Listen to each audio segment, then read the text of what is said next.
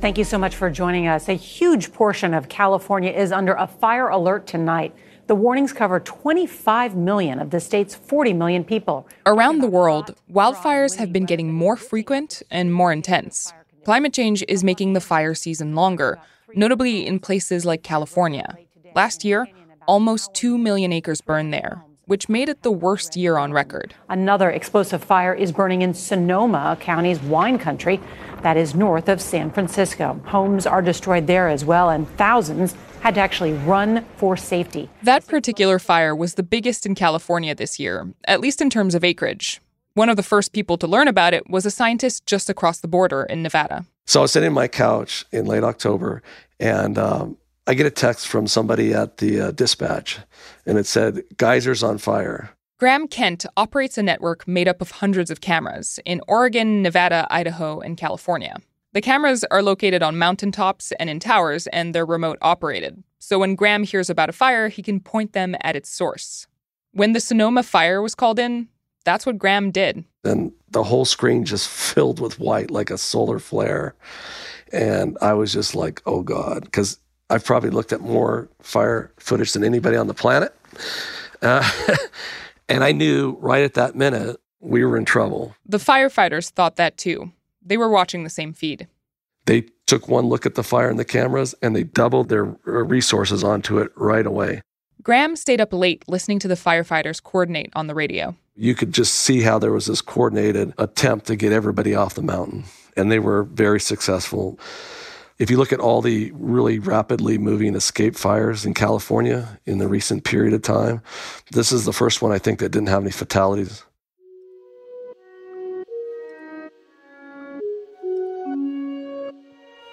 With wildfires getting worse, can new technology make us safer? I'm Ariel Zimros. This is Reset.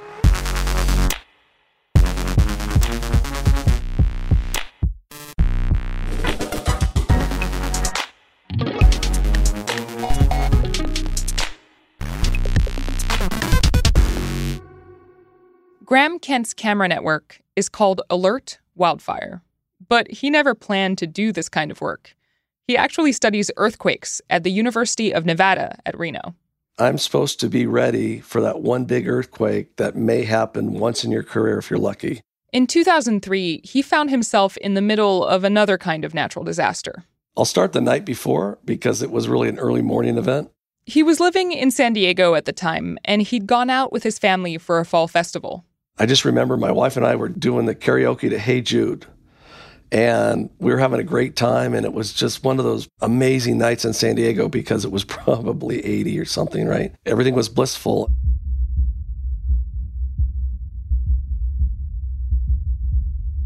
And then we woke up around 5-something, and it was still dark, but you could smell the smoke, and there was like a glow, and I go out onto our patio, and this big old flake ash comes down, maybe a couple inches by a couple inches, and just lands right in front of me.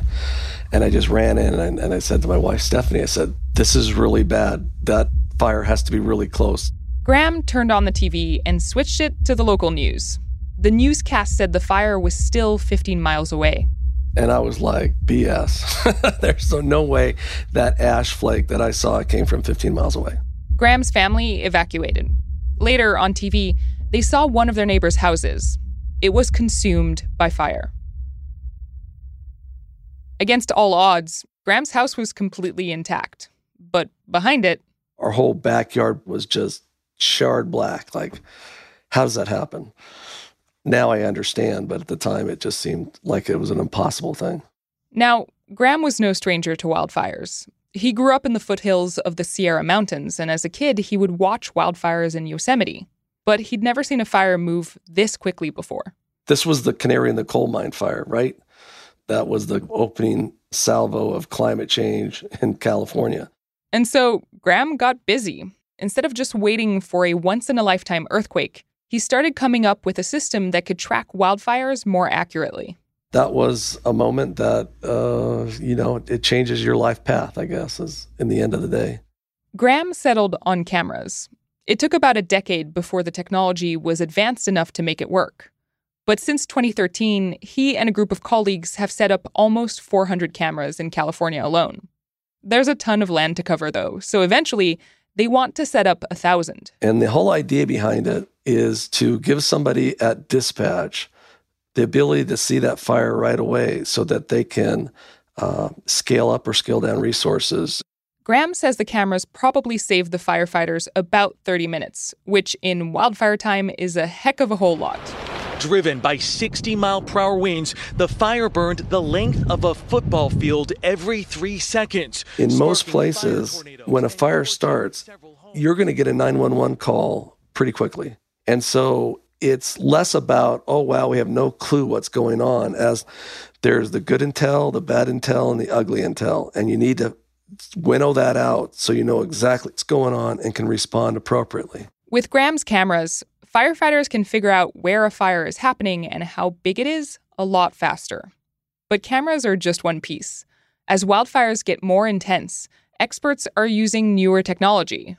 Of course, they haven't gotten rid of some of the old stuff. You know, I'm not a prevention officer, but I have wore a Smokey Bear outfit quite a few times. Sean Triplett works for the U.S. Forest Service. His job is to identify technologies that can help the agency detect wildfires. He told me cameras like Graham's really help, but there's plenty of other tech in use too. Satellites are taking photos from space, drones are flying above wildfires and tracking their advance, and firefighters are using handheld GPS. That didn't happen overnight. Getting the Forest Service to adopt those technologies took some work. When I first started into my role, I was probably being as much as an evangelist as I was as a technology seeker. It was a very frustrating time of my life, to be honest, because there were so many things where I'm going, we could do this better. Why aren't we doing it this way? And that resistance makes sense. Firefighting is risky, and when you're out in the field, you have to be able to trust the tools you're working with. You have to be cautious with technology, because if we try to deploy or field a technology in an operational perspective and it fails or it has a negative outcome, you'll have a very hard sell the next time around. But over the years, firefighters have seen firsthand how effective those tools can be. In the early 2000s, Sean was working in Alaska, and he remembers what it was like when they started to embrace the use of satellite imagery. We were seeing basically red dots on a map all over Western Alaska. And we would talk to the fire staff and they're like, there's no fires out there. And we're like, well, the satellite's telling us there are fires. And so they would get in the airplane and they'd fly out and go, wow, there's fires out there. So, it was, and so it was kind of that aha moment where after scenarios like that, the thirst started to grow. We want more. We want more. How can we use this to do our jobs better? Fires in California are often caused by aging power lines and other human activity. But in many parts of the country, wildfires often get started by dry lightning storms. And after lightning strikes, it can take days or even weeks for a fire to start, which makes them hard to detect. Still, firefighters are pretty effective. If you took the entire United States and you took all the fires we have, human and lightning-caused fires, we're successful in suppressing and or containing around 97% of those fires, which means we're very successful at finding that fire at a small size, low intensity, so we can put firefighters on the ground safely and contain and manage that fire.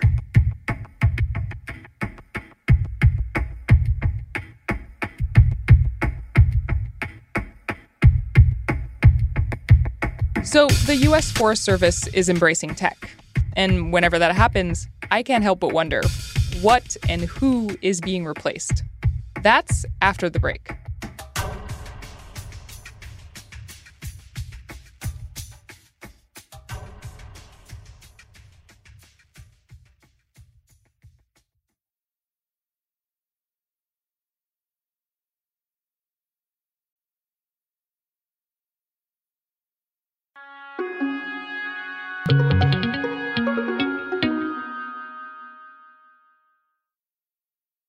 We're back. The fires in California are terrifying, but the U.S. has dealt with mega fires before. Steve Pine is a historian at the University of Arizona. I've mostly been a fire historian. That seems like an unconventional area of study. Well, as one critic observed, I may be a demographic of one. as an academic, he's kind of lonely. The only fire department on a university campus is one that sends emergency vehicles when an alarm sounds. Water, earth, air, all have got academic disciplines for them. Fire doesn't. So it, in a sense, it's so common, it just gets forgotten. We don't think of it as having its own history. Wildfires are natural and often helpful. They clear out dead material and rejuvenate forests. Native communities understood this. But European colonizers, by and large, came with the mindset that wildfires are bad and need to be stopped, which isn't super helpful. Because when fires don't happen regularly, the kindling piles up. And so when a wildfire does occur, it's got a lot more fuel to work with. And it's a lot more dangerous. One of the most famous fires this country has experienced happened over 2 days in 1910. And it's got a name. The Big Blow-Up. The Big Blow-Up is perhaps the foundational story, the creation story for the American way of fighting fire. 3.25 million acres burned. That's more than 40 times the size of the largest fire in California this year. I mean, we had almost 10,000 people being sent out to fire lines in 1910. They're using rakes, shovels, two-man saws, axes. You're scraping fuel away that's on the ground. Pine needles, combustible grasses, windfall, whatever is there that a fire burning along the surface will feed on. The U.S. Forest Service had just been founded, and the blow-up hit it hard. It was a huge trauma for the Forest Service. It was the first great test by fire. 78 firefighters in 6 different incidents were killed during the blow-up, and another, 7 civilians are known to have died. The agency had just inherited the National Forest in 1905.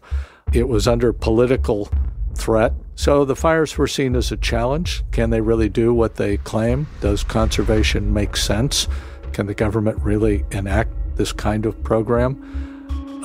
They had said they could, and now here they are challenged and unable to contain the fires.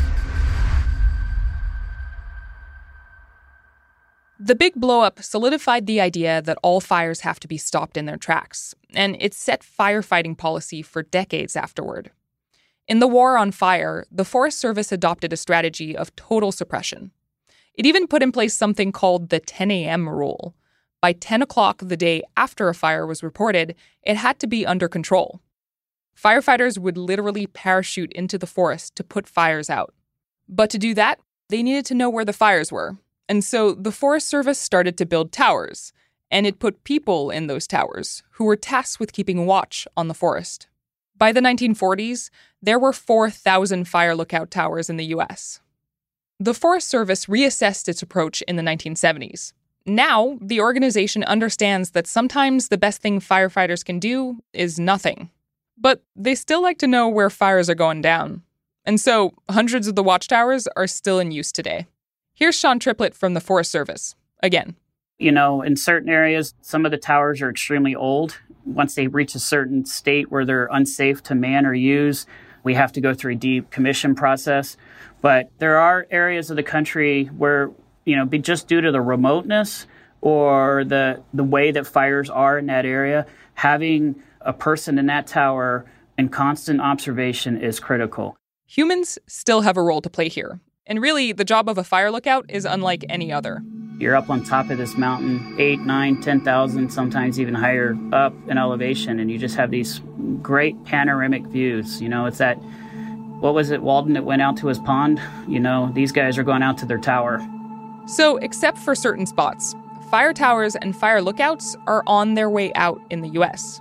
Now, I actually know a fire lookout in Canada, so I called her up to find out what the job is like. Hey, Marina. Hey, Ariel. Hi, how are you? I'm so good. How are you doing? I'm quite all right. It's really nice to hear your voice. Yeah, same. It's always good to connect after so many years. Marina Avros is a musician who goes by the stage name of Marina Marina. I met her a few years ago at a concert she was playing in New York City. We hadn't spoken since, but when I started looking into fire detection tech, she came to mind. Turns out, She spent the last 12 summers in a lookout tower in Alberta, Canada. When I spoke to her, she was at the tower. Every day, Marina wakes up in a cabin on the ground. Then she climbs 100 feet up in the air to watch the forest from a box about the size of a small bathroom. Honestly, I am actually pretty scared of heights. There will be weeks where I can't even look out my window, like to look down to the ground. Most days, Marina just watches the forest. But a few times a season, she'll spot something in the distance, a line of smoke. When that happens, she uses a tool called an Osborne fire finder. This is old tech. It was invented around the time of the big blow-up in the 1910s. It's a metal disc. It's maybe 2 feet in diameter. It has a map on it. And the map is of the area that I'm looking at. And then on top of that, there is a scope. When Marina sees smoke, she lines her scope up and takes a measurement of the angle, basically drawing a line between her and the fire. Other fire watchers nearby do the same and share their info. Where the lines cross, that's the location of the fire. There are about 125 lookouts in Alberta. They're basically a retro version of Graham Kent's camera network. Marina is actually part of a long tradition of artists who've spent time in fire lookouts. Folks like Jack Kerouac, who spent a summer writing from a fire tower. I like to be alone. I like nature. I like writing songs. I like creating. And it just called to me.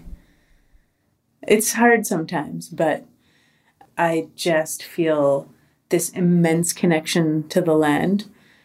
And I don't know if I could get by anymore without a 4-month break from society and civilization.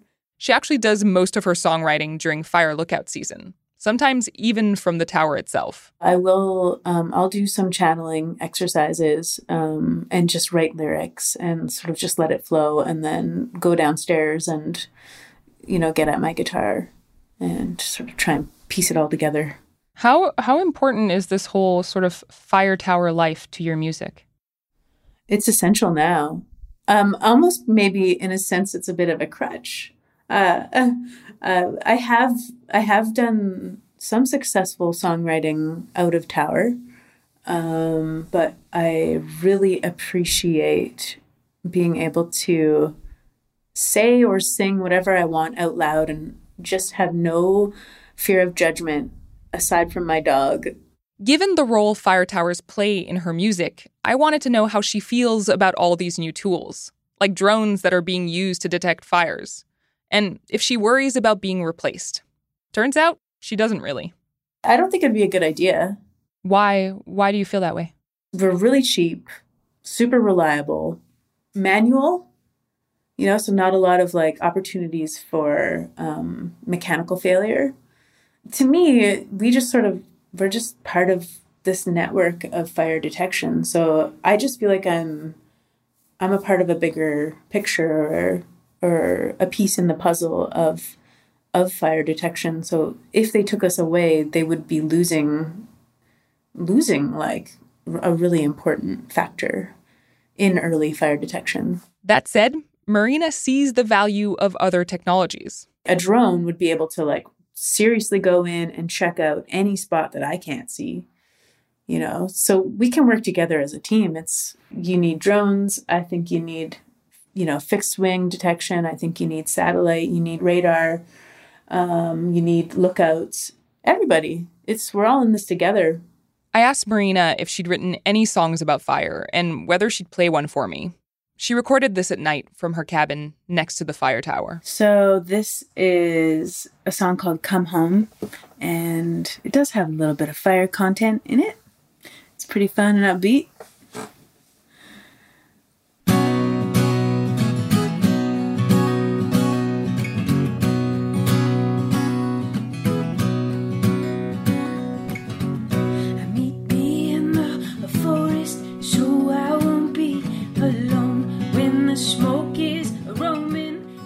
That's it for today's episode of Reset. I'm Arielle Duhem-Ross, but you don't have to say it that way. If you want to follow me on Twitter, you can find me at ADRS. You can also reach the Reset team by emailing reset@vox.com. If you haven't already, subscribe to the pod. You can find us on Apple Podcasts, Stitcher, or in your favorite podcast app. And if you like what you hear, give us a 5-star rating and review on Apple Podcasts. It really helps. Will Reed, Skylar Swenson, and Martha Daniel produce the show. Our engineer is Eric Gomez. Golda Arthur is our executive producer. Liz Kelly Nelson is the editorial director of Vox Podcasts. The mysterious Breakmaster Cylinder composed our theme music. And special thanks to Art Chung for helping us out this week. Reset is produced in association with Stitcher, and we're part of the Vox Media Podcast Network. We'll be back on Tuesday. Later, nerds. I hope you guys have the best winter.